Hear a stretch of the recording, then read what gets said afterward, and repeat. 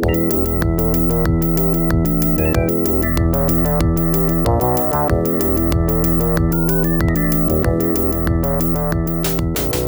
up, everybody, and welcome to part 4 of episode 11 of VGM Generations, the Kusoge episodes.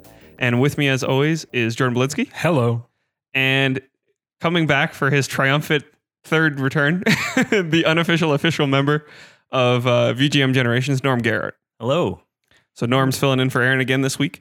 Aaron is sadly out sick, has had a not a great Christmas, just sick the whole time, but He's been feeling really kusoge.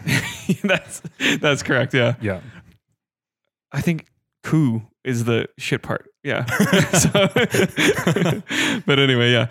So sadly Aaron couldn't join us, and that's why we're a little late as well. We were planning to record before, but he just had to drop out, and then we delayed it, and we thought maybe he would be able to join us, but sadly he's still sick. So Norm came in on a plane, this morning? Yeah, last night. Last night, and drove straight to my house. No, went home, had some sleep, and he flew halfway across the world to be here and record this. That's right. Yeah, he's the most dedicated member of the VGM Generations crew. But so he came over and graciously agreed to fill in again. So thank you again, Norm. Yeah, no problem. That's perfect. So, all right. So we're here to wrap up our last 3 Kusoge games, and I'm starting off, and I kind of teased this one last time. So a lot of the songs we've been doing this month, we've been saying like it's an okay, or it's kind of a game that's too hard, but the music's really good. So this one the game is absolute trash, but the music's quite good. So it's kind of everything comes down a notch. Yeah, exactly. Yeah. But so my game is the infamous Shaq Fu. Oh, wow. I never expected Shaq Fu to be on this. Shaq Fu. So yeah, there you go. I don't know. Yeah. Did you guys ever play Shaq Fu? Yeah. You have played it? Yep. Oh, okay. Wow. Oh, that's fantastic. So this is great. This is going to be really good. I wanted to keep it a secret. I didn't want to tell anyone. So it was developed by the now defunct Delphine Software International and published by, I can't believe it, Electronic Arts. Okay. So, big company, but saw that, I guess they just had so much sports stuff. They probably were like, it says Shaq on the front. It'll probably sell. So, yeah. And Shaq was doing everything in these days. Yeah, and it was 1994, so that was like probably his heyday. Oh yeah, like I remember he was like all over KFC. He was like selling basketballs with his handprint on it. That was the KFC thing, right? Was it KFC? Yeah. You'd buy the basketball and it would have his handprint, and then you would hold the ball and realize, he's kind of a big guy. Yeah. I had that basketball. Yeah, I remember that. Yeah, I remember that commercial because in gym class we would try and do it, but like our hands were too small. Yeah, no one could palm the ball. Yeah. No. Yeah, as big as I ever got. I tried a year ago. I still can't do it. But and the music is by a guy named Rafael Gasquea, I'm going to say. And I looked him up just really briefly, and he's been composing music until just a few this year. He's been composing for all these games, but I've never heard of any of the games. It's all this really kind of shovelware-y, just weird stuff, and iOS and 3DS, and the only other thing that I saw in there that I even kind of recognized was he did some Marvel game, and I think it was for iOS. So it was some Avengers spin-off game or something like that. So his legacy is probably Shaq Fu, is what you're saying. Well, I think so. I think the most infamous or famous thing he ever did was Shaq Fu. So just briefly, if you haven't played Shaq Fu, so Shaq is doing a charity basketball game in Tokyo and walks into this dojo and speaks with this martial arts master, Liotsu, I want to say. And then he's transported to another dimension, the second world, where he must rescue a young boy named Nezu from the evil mummy Set Ra. So wow, that's the plot of the game. So yeah, super weird. And it's all explained in I think it's 3 stationary, just photos with text underneath in the game. So, I had this game actually. I got this game as a kid. I'm just going to go into this now because it's the easiest time. And then you cried when you played it. Well, I got it, and then I never understood it. I had it and I played it, but I never understood like the plot or like why it was Shaq or like, and he was obviously like the lamest character. Like there's all these guys with like these special powers and stuff. And you're like, why am I playing as the lamest character? So anyway, Genesis was the best version. It had the most levels, the most characters. And it also had like a fatality code. So it had some codes you could enter in that'll unlock these like sort of fatalities. And they weren't quite as bloody as Mortal Kombat, but they were more gory than like the normal game where the guy would just kind of like collapse or whatever, right? So would they allow Shaq to get mutilated in this game? I don't think it was Shaq. I think it was all the other like characters that you fought. Yeah, I don't think his head got like taken off or anything. I had no idea that this was the thing. In Shaq Fu. There was some codes. Yeah, I didn't know that either. Were they basketball related?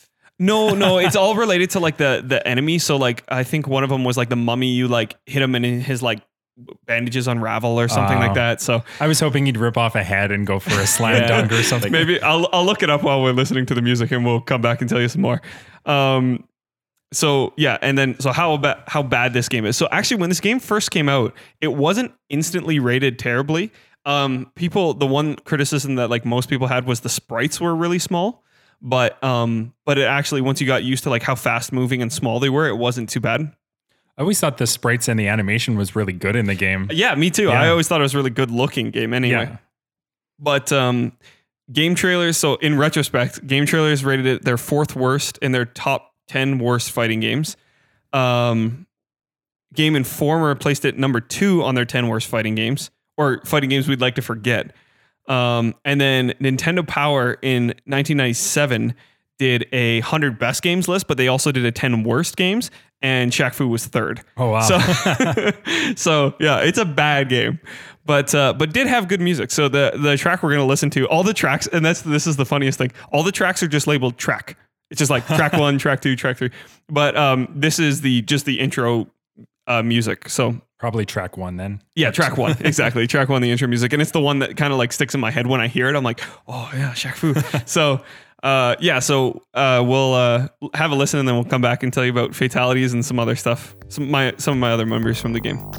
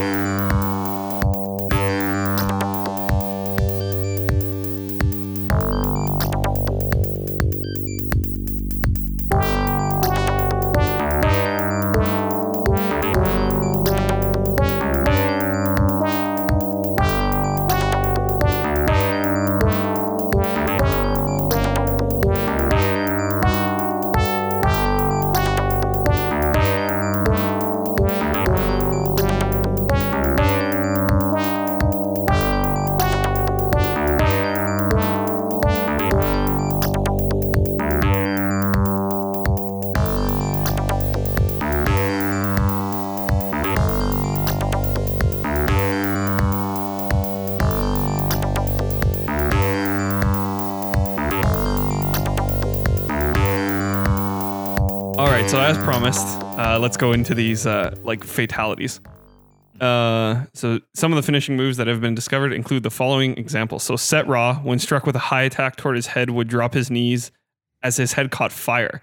The body of Set Ra would then dissolve and the wraps falling to the ground and the smoldering shoulder armor tumbling forward. Beast, if struck in a certain way, would have his skin dissolve away, revealing a skeleton. Memphis, when struck with a mid-range attack, would shatter into ghost-like shards that fade away into the air, leaving his decrepit robe behind. Voodoo, when struck in a certain way, would fade into smoke. And Genesis exclusive character Arok would turn into stone and explode. So there you go. Wow, even had its own exclusive character. Yeah, it had a bunch of exclusive characters on the Genesis. So 5 more playable characters. Arok, Connell, Diesel, Liotsu, and Nezu. So the Genesis version is the one I get for sure. Yeah. If you were in the market for Shaq Fu for some reason, well, and there's almost been like a cult following towards this game in regard to how bad it is. Like there's like over the years, and I don't know if this had anything to do with the angry video game nerd, but it always feels like there are people out there seeking bad games and they want to find like what's the worst game I can play. Yeah.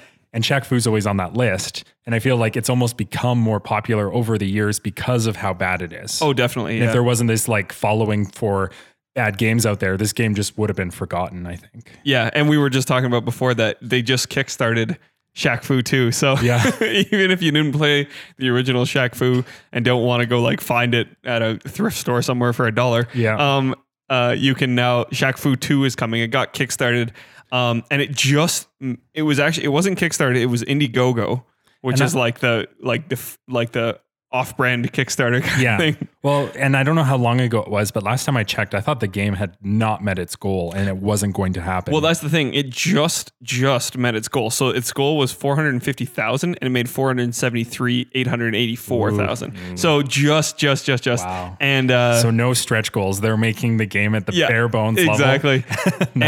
And part of me wonders if it was like low and on the last day Shaq was just like, I'm just going to up that up, and he just made it like some weird number so people wouldn't be suspicious. One anonymous donation for like like 50,000 or something. Yeah. It's the Kickstarter red flag when they just make their goal. Yeah, exactly. So, and it's some like weird developer I've never heard of. I think they're like a mobile developer, but anyway, they're going to remake Shaq Fu, or they're going to not remake it, but make a Shaq Fu 2. So yeah. And it's not going to be a fighting game though, is it? I think it's going to be like a pure sequel to the original. Or is it going to be a platformer or something? I thought it was going to be a different kind of game, but I don't know. I don't know. Well, I don't know. I didn't pay attention when I saw how low it was. I was like, this is never going to happen. Yeah. What else did I want to talk about? Oh yeah. So how I got this game is interesting. So this was years ago now, probably like 10 years ago. I was talking about Shaq Fu because I was talking with one of my friends who, almost all my friends I've known since elementary, and they were talking about coming over to my house and playing Shaq Fu. And they were like, that game was awful. Like, where did you get that game? Like, why did you have that game? And in the Genesis days, I don't think I bought any of my games. I'm pretty sure they were all gifts. Yeah. And so I went to my mom and I was like, Mom, do you remember Shaq Fu? And she's like, vaguely. And I was like, why did you buy me that game? And she's like, I'm pretty sure I got it for free with either bundled in with another game or the console itself. Yeah. So that's why I had Shaq Fu. And it was funny because when I went online at the time to look it up, the first thing I came across was there is a website and it was like a guy who's dedicated to destroying every single copy of Shaq Fu. So you could like send it to him. That's horrible. And he had like a giant like grave site of Shaq Fu's. Wow. Trying to do the ET thing, right? Yeah, exactly. Yeah, bury it out in the desert. So I'm all about video game preservation. Even the bad games deserve to live another day. Yeah, but this guy was just hated it so much. I don't know. It just scarred him as a child, I guess, and he wanted every copy taken out. But yeah, that's all I have to say about Shaq Fu. You guys have any other memories? Norm, you said you'd played it, so yeah. No, I didn't play it for long. Okay, probably it was a rental and. Did you play it on Genesis or SNES? SNES. Yeah, okay. So yeah. I never had a Genesis, but okay. Yeah. And for me, I avoided any game that was tied into sports except for NBA Jam. That was the only. Well, that's because that game was amazing. A couple Blades of Steel, but I mean, like something like Shaq Fu. If that crossed my path, I probably would have ignored it. And I didn't play it until I was older and realized how bad it was. And going back to that cult following, people talking about how bad it was. Yeah, that's when I played it. And I didn't play it for more than like 20 minutes. I was like, okay, this is enough. Well, it's one of those things you just like when you hear about it, you just have to play it to see is it as bad as everybody says it is, and then you're like, oh yeah, it is. It's pretty bad. Yeah, terrible. So after Street Fighter 2 took off and Mortal Kombat, you had all these. Yeah, everyone trying to tap into the fighting game. I think just copycats, right? Yeah. The 16-bit era was like notorious for having like 1,000 fighting games because it was exactly that. Those two, they sort of like opened up the genre for everyone else, and then you got all these weird fighting games like Primal Rage and Clay Fighter and all this stuff. Primal Rage was great though. I love both those games, but I'm saying it opened the door to all these really obscure titles that people don't talk about anymore. Well, it became a big genre because of like. There was the whole war, like at least with Mortal Kombat, between like SNES and Genesis and Blood or Grey Goop or whatever, right? And it just became this thing that the two companies kind of like tentpoled on. And so Well, I almost feel like in the same way that Super Nintendo and Sega battled in the 16-bit era, we had Street Fighter versus Mortal Kombat in like, which is the better fighting game, because they were both the kings at the time. Yeah. You had one that was like more of a pure fighting game, and another one that was like, we have all the fun gore and all the fatalities. So Exactly. I loved that time. It was a good time to grow up in the arcades. For sure. All right. Well, Jordan, you want to go next? All right. Well, if you've been listening all month to our bad games, you know I've been going exclusively with games by one composer by the name of Tim Follin, and some games by his brother Jeff as well.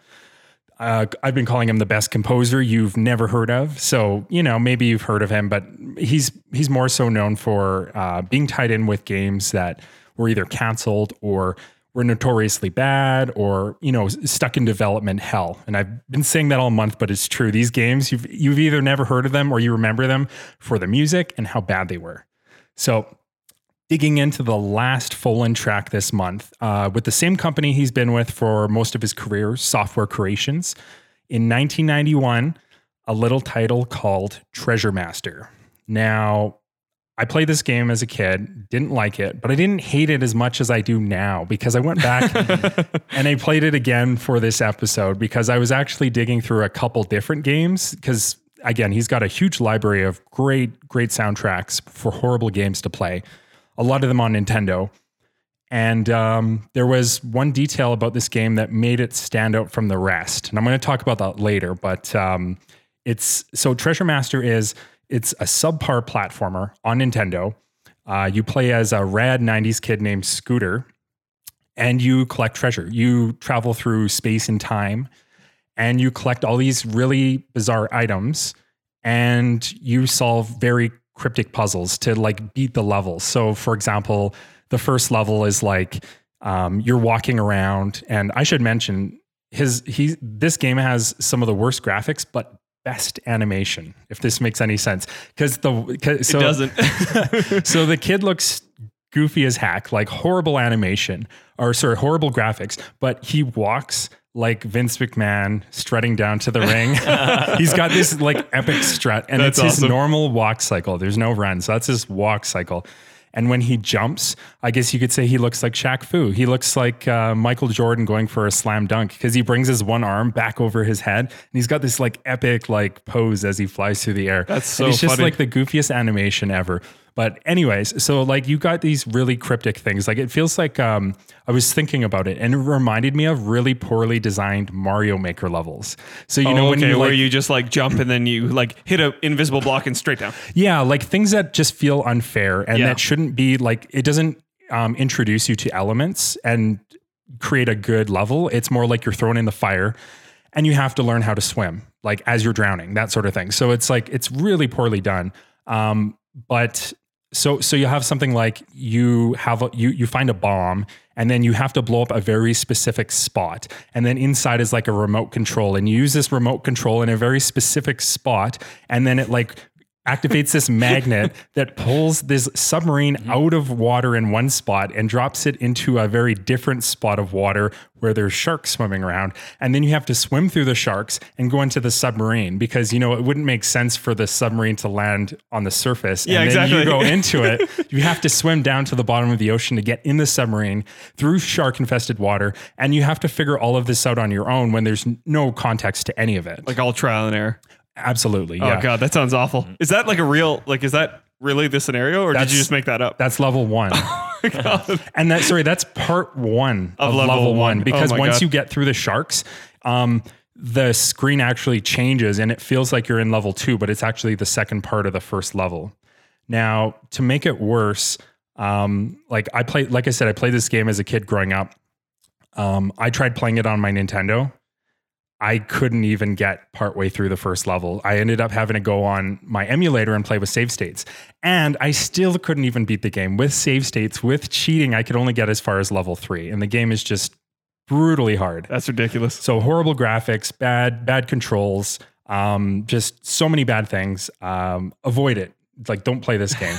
I would even say like the music's really, really good, Just go listen to the music. but don't play the game for the music like I have in the past. So just briefly, we'll talk about the music and then we'll jump into the song. So like typical Follin games, the music outshines the gameplay.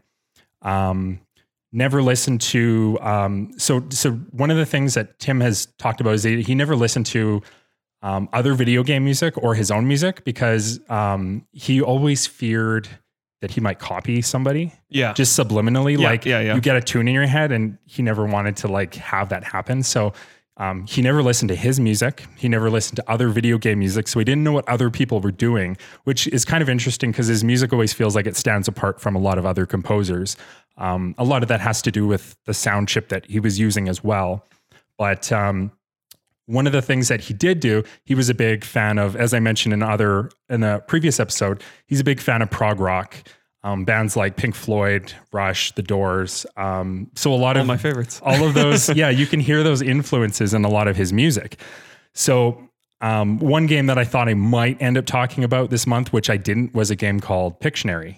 I think we did talk about it briefly. Yeah, we talked about it. Yeah, I think in 2 of the episodes. And I mentioned to you off recording, off camera, off mic, off the mic that he did a song that was a blatant ripoff of Queen's Another One Bites the Dust. Yeah. And he used that in Pictionary. Yeah. So here we have, going back to the game on topic, Treasure Master. Well, the title theme is a blatant ripoff of another song. And again, the reason for him ripping off the songs was just because he was a big fan of the songs and he wanted to see if he could replicate it. Yeah, an 8-bit or a 16-bit rendition. Exactly. And I think we've mentioned in the past, like, who knows? This was sort of the Wild West. Like, people weren't getting flagged for copywriting in these days, and you're doing chiptunes. So you could almost consider it like not officially music back in those days. Yeah, they probably wouldn't have actually. So you had these people, not getting the rights to these songs. So one song that Tim had always wanted to cover was the theme song to Starsky and Hutch. So that's what the theme song what we're going to listen to Treasure Master is. So without further ado, let's listen to the theme song to Starsky and Hutch, also Treasure Master from Nintendo. Let's go.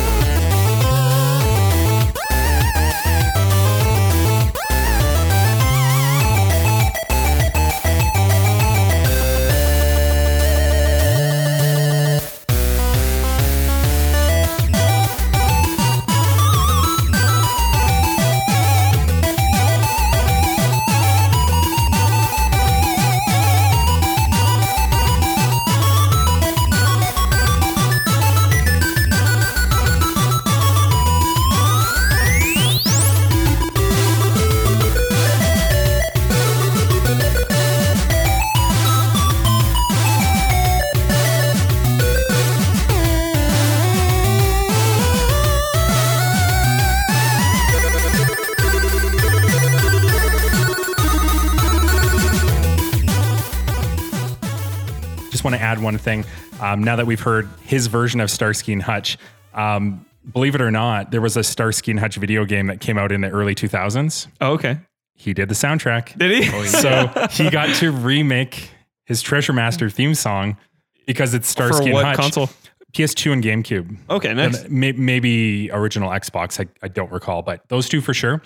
And he did his own rendition of this theme again, but with more, like, obviously by that era, he was using modern instrumentation. So Yeah. it's really cool. That's hilarious. That's really cool. So the last like big detail I want to get into, so I said there was something about this game that made it stand out from the rest of my like selection process. And so when I fired up the game, something I didn't notice in all my years of playing this, because usually you sort of, when you load up the game, you just keep hitting start. You want to get into the game, right? Yeah. Well, something I never noticed until a few weeks ago, on the main title screen, there's some text that says, all treasures must be claimed by April 12th, 1992. And then there's a 1-900 number. And see instruction booklet for more contest details.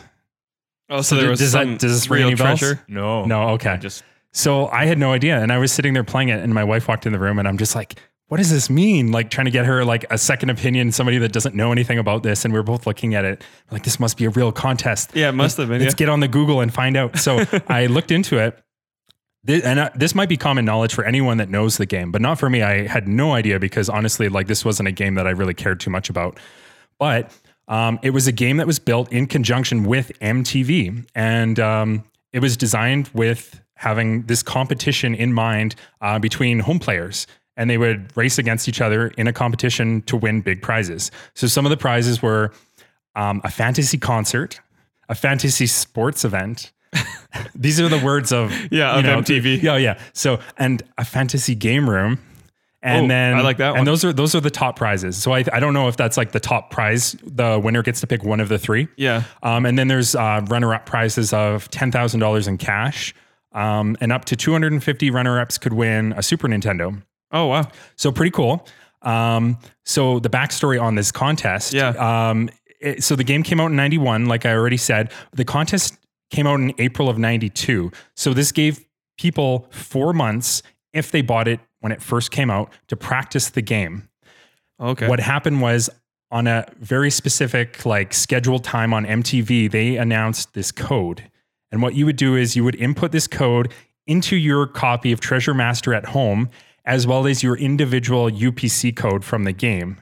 Those two codes combined would generate sort of like an access code that comes in later on in the story, but that gives you access to a hidden bonus last level in the game. So those 4 months you've been practicing, you finally unlock the real last level of the game that nobody else is getting to play until this one very specific day. And they have 12 hours to beat the game, which is impossible to play. Yeah, that's what I was going to say. They designed this contest and they were like, we're going to give away a Learjet, but no one will ever beat the game. Yeah. You know what I mean? Yeah, it sounds like we're going to give away a Bentley. Like it's just like all your dreams come true, but you no have one hope can in hell. actually beat it. Yeah. So super bizarre. So I guess, so what happens is you beat the game, including the new bonus last level. And then with those two previously mentioned codes that you've input, your code and their code, it generates a third code, which proves you've officially beat the game. Oh, okay. Then you call the 1-900 number listed. Yeah. Give them that code.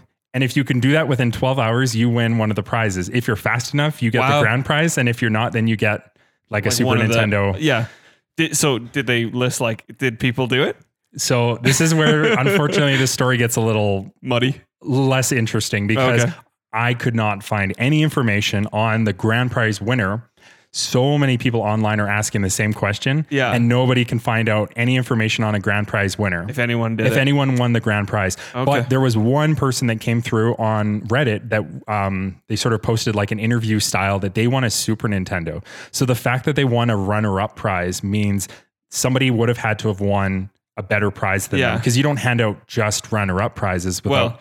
Unless you're fraudulent. Exactly, because you don't know. Like, this was tied in through MTV, so you think it would be easier to track, but this was like a very obscure game at the time. We need to find someone who worked at MTV in the 90s and like knew of this contest or something and be like, who won the prizes? Yeah, it was probably the boss's kid or something. Yeah, exactly. Yeah. Nobody He won all top three. Yeah, he all got- the fantasy prizes. He got the game room, the concert, and the trip. and the so concert, sports event, Sports event. and a sorry. game room. Yeah. So, in case you were wondering, you could not use Game Genie. There was something because this came out after Game Genie. Right. There was something programmed into the game that would cause it to crash if you use Game Genie. So okay. no cheating, which is nice. Yeah. So people actually like, and I guess like a really talented like hacker, like if you will, like a hardware hacker at the time probably could have. I'm sure that the like just knowing a little bit about like the hardware from this era, I'm sure that the mechanism that caused the game to crash was a hardware, not a software thing. So I'm sure that like in that 4 months, if you knew about it and you were like really good with hardware, you may have been able to like, work your way around it. Well, and that's the thing. I'm glad you brought up the whole hacking thing because there's actually been a hacking community that's tried to do that. Oh, really? Since. So was anyone? And of course, this is all tied through Reddit because Reddit's the greatest place to bring people together for hacking weird shit like this. Weird shit like this. So back in the earlier days of Reddit, there was a subreddit dedicated to this game and hacking the code to try and find out about that Game Genie aspect. Yeah. They were able to find, in fact, actually a Game Genie code that would worked. uncrash the game. Oh. But I don't know necessarily if they were able to add additional codes beyond that. Yeah, But for like anyways, that infinite lives and was stuff. one aspect. The main thing they were trying to hack was they were trying to see if they could get that bonus level playable for somebody that didn't have all of those codes that MTV provided Right. or the UPC codes from the game because Right. they're all using the same ROMs, right? So they were, but not without the help of the programmer of the game. They actually really? reached out to him because it was about a year, because you can see how long these subreddits have been going, and it took them about a year, and they've just reached out to the programmer, who I have mentioned before in a previous episode, Stephen Ruddy, the guy that developed the sound chip for Software Creations. Yeah. He programmed a lot of the games, and he ended up being the sole programmer for this game. Oh, okay. They reached out to him and they asked his advice, and he pretty much broke it down with code examples and said, this was how I designed the code. So in theory, do this, and you can unlock that hidden level on your own home copy of the game. Oh, wow. So he did that. And then he ended with a really fascinating side note. He's like, now that you know that, heads up, there's a second hidden level that nobody's ever heard of. So nobody even knew that there was another level buried in the game, and he just dropped the bomb on them and said, "There's another level. Try and find it." And did he say how to get to that one too, or no? No. Oh. He just left it have fun, go play, But he was also, of course, he was just blown away that there were people that were actually trying to do interested in this game after all these years. So they did sort of find that level, but they couldn't confirm if they found the real version of it because it was super glitchy. It was either that they never finished the level or because they weren't accessing it properly, that maybe it didn't load properly. So that's a whole other rabbit hole that we've sort of dove into, but geez, what the heck? No kidding. Yeah. What a great story though. So super bizarre, but that's pretty much the whole Treasure Master story. There you go. Sort of blew my mind this month, digging in and researching it. So we know where their budget went and why it's such a bad game. Oh yeah, they blew it on all this on the contest madness. Yeah, but I don't know who supplied all the prizes. If that was MTV, must have been. Yeah, I don't imagine the Software Creation. They didn't have money for something like exactly. that. So it must have been MTV. But that's about all I want to say. Oh, just real quick, because I'm sort of wrapping up what I was calling Folan month. Yeah. He retired in 2005. I just want to quickly mention that he was happy to retire because he said making video game music was making him ill, literally. So in 2005, he retired and was thrilled to leave the video game industry behind, making some of the best music. He came back in 2015. So he retired from video games for about 10 years, but he came back in a different role. So as of 2 years ago, 2 years ago now. Yeah. He got back into video games, but more in a directorial role. He started creating his own games. Oh, wow. So there's one on Steam right now called Contradiction, Spot the Liar. And it's an FMV murder mystery detective game. So something throwback to the Sega CD days, I was but with modern technology and video. So that's cool. That's what he's been up to. So yeah. Man, that's a good wrap up for Fallen month. It's come full in circle. There we go. Oh, Yeah. wah, wah. And I mean, before you featured that this month, I hadn't really been aware of them, and I'm pretty impressed with his music. Yeah, it's there's good stuff. There's Yeah. like, and everything I've played has sort of been like the generic title theme because they're all good. But like, if you've heard anything that sounds interesting, like dig into like the full soundtracks of some of these albums. Like, I would say most of his library is really good. Him and his brothers. So, That Yeah. Solstice tune was banging. well, like I couldn't believe like 3-minute long Nintendo song that Yeah. doesn't loop, and it's just like, wow, this game's gonna be amazing. Oh, this game sucks. Yeah, you're not the only one who's bought a game because of who composed it. So. There you go. Well, Oh, there you go. What have you bought for the Oh music? shoot, I can't remember what it was called. It was like a really simple game that was released on 3DS, and it was the same guy who composed music for the Ogre Battle games, Tactics Ogre. Yeah. Can't remember his name right now, but big fan of his stuff. So Well, the music music was great. Yeah, music drives a game, right? Like I have no shame in buying a game simply for the music. you Yeah. know? And I've actually started doing that on Steam as like one of the tags I start going for now is like great soundtrack. And I'll like go through games. I'm not going to necessarily buy it, but I'll like search for games based on great soundtracks and Yeah. then look for a game That's that, cool, that actually. That's a appears good to way. be good. Yeah. Yeah. That's a good way to search for games. What this podcast is doing to me. Yeah, I was gonna say, yeah. That's just something you've been doing recently. Yeah. But anyway, Norm, what's your pick, bud? All right. So I chose Ultima 9 Ascension. Now, Ultima 9, there's obviously 8 games that preceded this game. So I'll talk a bit about Ultima for those who don't know about it. So it's a pretty long-running series on the mainly for PC, but it came out there were lots of ports. There were a couple NES ports of some of the games. So Ultima's it's kind of known as one of the longest-running open-world RPG games. It set a lot of interesting standards in the RPG, kind of the Western RPG genre. And so big thing about the Ultima games is you can kind of do whatever you want in that world. Like, Okay, so like totally open world. yeah, like you can bake bread. You can spend 2 days Ooh. just baking bread and giving it to people or eating it or whatever. Or you can, Okay. yeah, you can go hunting or you can go mining. And if that's all you want to do, that's all you have to So do. there's nothing forcing you to progress. If you just want to bake bread, you Yeah. can- Yeah, That's cool. exactly. But anyway, so Ultima was kind of dreamed up by this guy, Richard Garriott, a very eccentric fellow. He designed the Ultima world. So in the Ultima world, he's actually a character in the Ultima world. He's like Oh, really? You Lord can. British, kind of King of Britannia. Okay. And so there's lots of NPCs, companions that are in every game, and they're all based on real world people he knows. So Okay, so it's just kind of a game designed around his life, sort of. kind of Okay. both ways. So he's designed the game based on people from his life kind of entering this fantasy dimension. Oh, okay. And in Ultima games, you play the Avatar, who's this person from Earth who stumbled upon a henge with a moon gate and transported you to this world of Britannia, where Lord British is the ruler, who actually is also from Earth.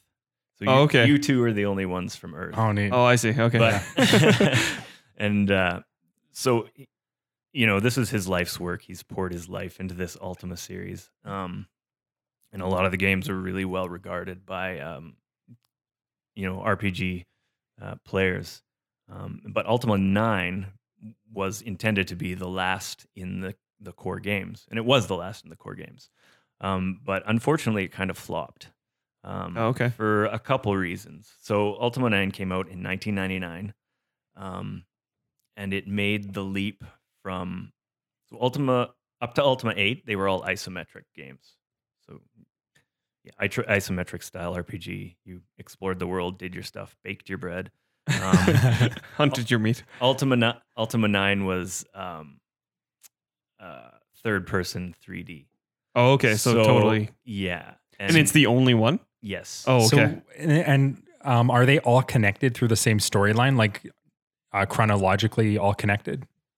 Yeah, they are. And Okay. and that's one of the reasons 9 wasn't great, is because they'd weaved this incredible tapestry storyline, built this huge history, and then they wanted to make Ultima 9 accessible. And did they know that this was going to be the final before they Yes. released it? So how do you make 8 games over all these decades and just say, okay, we're about to close the chapter on this book. Let's make it totally different. Like, how do you not want it to be The same. the same, you know? Like, I think Richard Garriott had a plan. He had a story written from the beginning to the end, but for some reason, for design decisions, maybe he didn't have as much pull for that last game. They changed it on him. Who published it? Origin, Oh, okay. now owned by EA. EA, And yeah. they use the name for their For their service. digital Which service I now. hate. Which So- I hate it because it used to be Origin, which I was a big Origin fan of. Games, Yes. Yeah. So that's what happened to the Origin name. They're still Probably using right it. after this game, EA bought them like just before, and then they ruined this game and then made a shitty service. Yeah. Their slogan used to be Origin, we create worlds, but Yeah. they don't do that anymore, Nope. unfortunately. So anyway, they kind of pulled this switcheroo with the story to make it more accessible, I guess. And one of the things that really bothered people is your avatar character, who was supposed to be this long running character, kind of was a bit of a dope. Like he didn't know things from the other games. Like, I think one of the most famous is you talk to this guy, he says something about paladins, and Avatar says, "What's a paladin?" When it would be like Luke Skywalker asking, "What's a Jedi?" Like in a new Star Wars. After Yeah, 9 movies. Exactly. Yeah. Yeah. So anyway, That's awesome. on to the music. And I'm going to talk a bit more about the music because it's pretty interesting how this track works its way into the series. It's called Stones. For Ultima 9, it was arranged by George Oldzier, I think it's pronounced. And he's a pretty famous composer. He did the Wing Commander games, a couple of the Wing Commander games, and I think a few movies like Sin City. Oh. He did Wow. the soundtrack too, and I think one of the Kill Bill Oh, movies so as well. so he's definitely of note. Yeah, so the version in this game, I felt, since this highly regarded composer took it, he kind of captured the essence of what I think this track is supposed to be. It was in other Ultima games as well. Yeah. But So he rearranged it. yeah, he arranged it, and I'll talk about the original composers in a sec. But this is Stones from Ultima 9 Ascension.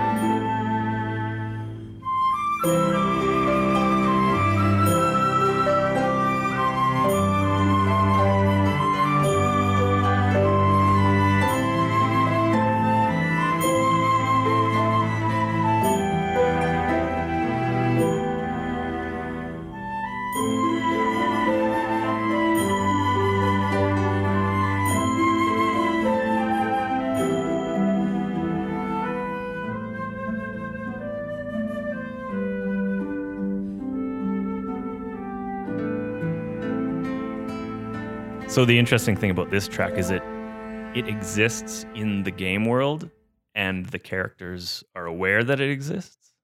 Oh, like they can listen to They're it. listening to this. Sort of. So in one of the Ultimas, one of the quests is you have to learn how to play the harpsichord and then you have to play this song in game. Oh, that's cool. The song. So I mentioned, what's a paladin? There's there's a couple companions you got based on real life characters, and one of them was a bard. Oh, okay. And the guy in real life, whose in-game counterpart is the bard, is the guy who composed this song. Oh, because everybody that is in the game is based off somebody he knows. Right. So the guy that made this song is the bard in the game. Yeah. Oh, okay. So That's cool. It's pretty interesting. Yeah. And there's actually lyrics written by, so the bard's name in real life is David R. Watson. In the game, the bard's name is YOLO. Really? IOLO. And YOLO didn't mean the same thing. I was going to say, then. this is probably pre the YOLO generation. Yeah. And then I believe it's his wife wrote the lyrics, has an in-game character as well. So That's cool. yeah, it ties in really strangely with the series in a unique way. Has anybody ever come forward and said that this character doesn't represent me the way that it should in his life? I don't think so. So like I said, Richard Garriott is quite an eccentric fellow. Like Yeah. he's been to space. That was one of the things. What? So he paid to go to space. He's one of those well, I guess he's rich because of the series, so he can. He must be really rich, though. Yeah, he's a pretty successful entrepreneur. He was like on Martha Stewart showing off all these medieval automata. Oh, wow. Weird guy, but pretty cool.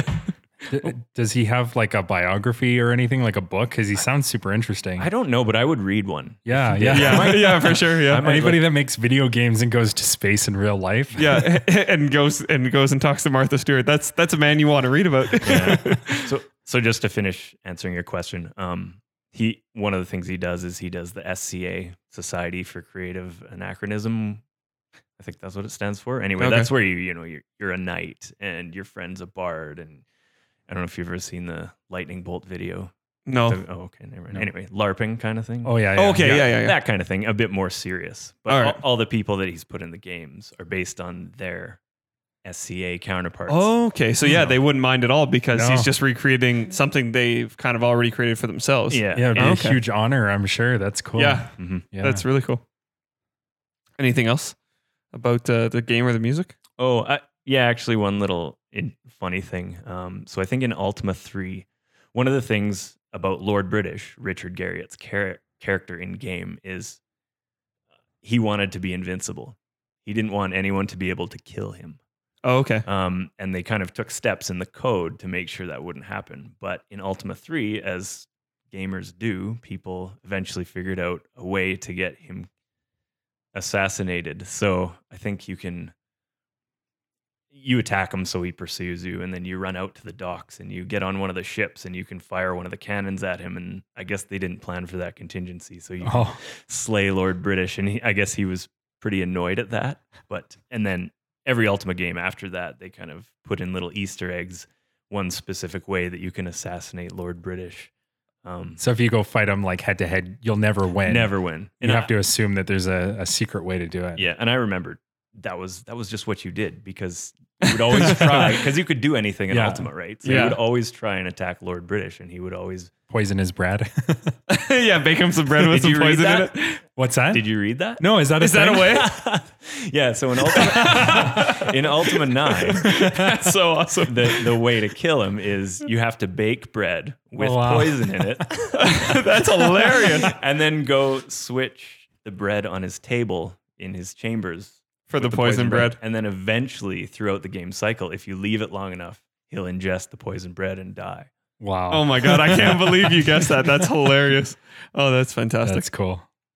All right, well, yeah. So that's I'm sorry, I don't have anything to put in for Ultima. I've never played like one. I've heard of the series, but it wasn't until I saw that you were going to be talking about it that I sort of dug into what the game and series was about. And when I saw you were talking about Ultima 9, I looked into Ultima 9. I'm like, I should at least see what the game looks like. And on all the videos I saw were people talking about how horrible the game was Yeah. compared to the rest, because the series is supposed to be fantastic. So Yeah, and I think because with the core audience who'd been playing it forever, they expected a certain standard, and then they abandoned a lot of that stuff to make it accessible. yeah, But they also made that technological jump to 3D, which made it pretty unplayable. Well, then at it the was time. probably in the generation when everything was almost expected to make that leap. Yeah, exactly. So it was an Yeah. unfortunate time, and it So was- clearly, yeah, like it almost wouldn't have been like I think you said earlier, somebody almost maybe forcing his hand to do things. it could have been something like that. I Yeah. didn't look too deep into the whys, but yeah. Do you you think find- that they'll ever do an Ultima 10 and like an apology game? I don't think so. Kickstart it? But who knows? They did recently kickstart. I think Richard Garriott kickstarted a Lords of Ultima or something game, which Okay. is kind of I think it was a mobile game, and So he's got money to fly to space, but he's Not got to go to not Kickstarter. not to, well, yeah, I think EA probably owns a lot of the Oh yeah, the Licenses to it now, yeah. so could For be sure. tough, yeah. All right. Well, I guess that is it for this month and this year of games. yeah. This actually marks our kind of our 1 year anniversary when this episode will hit. And yeah, we just wanted to thank anyone who's listening right now. Thank you so much. Thank you for sticking with us. Thank you for listening. If you have been, thank you for entering the contest online, hitting that retweet button. And yeah, just a big thank you to everyone. I don't know what else to say. Yeah, no, I wanted to say that doing this podcast has been fun for me because it's gotten me into some really interesting, strange, different games. Like it's almost like you doing a little bit of homework to make this podcast happen. And it's been fun because I've sort of become more cultured in the gaming world, learning more games, and it's been fun. So Yeah, I've definitely learned more about like weird game development things and just like how, like, especially when you go back in time, when you're like, how did this game, like, how did it review or whatever, or what weird thing happened during the development? Like you finding that, like just last week, you were talking about finding that weird video that like almost got in the house fire of the development of the game and stuff like that, like all that cool stuff. So yeah, it's been a lot of fun. I guess the other thank you is to Norm again, just for filling in for us, for the times you come in as a guest and the kinds you've come in as a fill-in member of the podcast. We really appreciate it. Yeah, of course. thank you. I have a great time, so thank you. That's great. That's great. Maybe one day I'll just buy a fourth mic and we'll just make Norm a permanent There member. you But yeah, to 1 year. to 1 year. Yeah. So thanks so much. And I guess we're gonna ask Norm what he's been playing. Sure. I haven't. It's Christmas, so Yeah, we've all probably been slacking a bit. Yeah. But yeah, The last week I haven't really played anything because I've been visiting with family. But before that, I was and I'm still playing through a couple 3DS games. Box Boy. I don't know if Okay. you guys have played Box Boy or Box Boy, but they're really simple platformers, puzzle yeah. games by Nintendo, and I actually quite like them. The puzzles are pretty simple, but it's got some unique mechanics, and I enjoy kind of playing a level or two of those before bed, and also a bit heavier Ocarina of Time Nice. 3D, which I hadn't had a chance to play yet, so Oh, very finally cool. picked that up. Really well done. Surprised. It's been a while since I played Ocarina of Time, so I was pretty impressed at how well they upgraded it for 3DS. Yeah. yeah. When I got my 3DS, I kind of went on a binge of like buying Zelda games. So I Yeah. have like Majora's Mask, Ocarina of Time, 3 swords. Three Swords. And Link Between Worlds. That I don't have that one No? yet. That's Okay. not one I've yet picked up. And But then there's- but I haven't played any of them yet. I started playing Majora's Mask, but then kind of dropped off and played other things. So I do have to get back to those. But yeah, the remakes are unbelievable. And the one thing everybody talks about is how good the aiming is, because like it was so janky before, but now you can just use the Right. the accelerometer to aim and stuff, and it's fantastic. So Yeah, they did a great job. I love how they've updated it without it feeling too modernized. Like, Yeah, you still exactly. feel like it's the original game. And for those that haven't played either Ocarina or Majora's Mask since being a kid or whenever you played it, it looks the way you remember it. exactly, I was just gonna say that. Not the way it actually is, but the way you remember it. So Yeah. it's nice. The way I remembered it as a kid. So Yeah. they perfectly captured that. I don't Yeah. know how they did it, but they just like got a bunch of people in a room. They're like, this is Legend of Zelda, Ocarina of Time. And everyone's like, oh yeah, I remember that. And then they like flipped it and they're like, oh God. My eyes. Yeah, exactly. So, so yeah, we'll just roll straight into the contest. So there's not much we can add there because it's 3DS games, but we still have 4 games. So we have Lara Croft Go, Rise of the Tomb Raider, with the little asterisk beside it that says on sale. So if you're quick and you catch it for the next episode, and retweet us in time, we'll get you that one on sale. I haven't even checked what the price is, but It's like 35. 35 right now. Well, sorry, we're 35 Canadian. 35 so Canadian, probably even less. like 20 American or something. Yeah. Lethal League, which I talked about last time, and La Mulana, which Jordan talked about. So that's the contest. And for that contest, it's always the same. Just hop on Twitter, hit the retweet button for any one of the 3 tweets that go out about the episode. So we have the one for iTunes, the one for SoundCloud, the one for Google Play. And for a bonus entry, just leave a quick review or comment on iTunes or SoundCloud. And you can always reach us at VGM Generations on Twitter or at the email address vgmgenerations@gmail.com. And we always like to joke that we have like 4 listeners or 5 listeners, but I know there's more of you out there. I can just tell from the numbers of people listening. So thank you so much.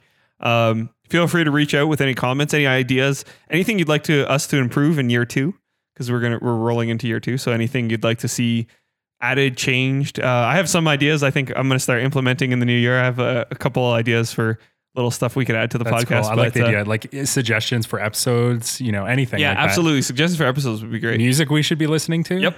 Anything like that. Go I ahead. was just say clearly we have subjects every month, and you're probably listening, being like, I hope they talk about this one game. Yeah, maybe we've just hit it every time. Or, yeah, maybe we're that good. Maybe we're not. Let us know. Like when we're putting out these episodes, like, hey, you should have talked about this one. This is a great game. Listen to it. So. For sure. But yeah, so thanks so much to our 4 listeners and more. Thanks, Mom. Thanks, Mom. That's right. And we will catch you in the new year.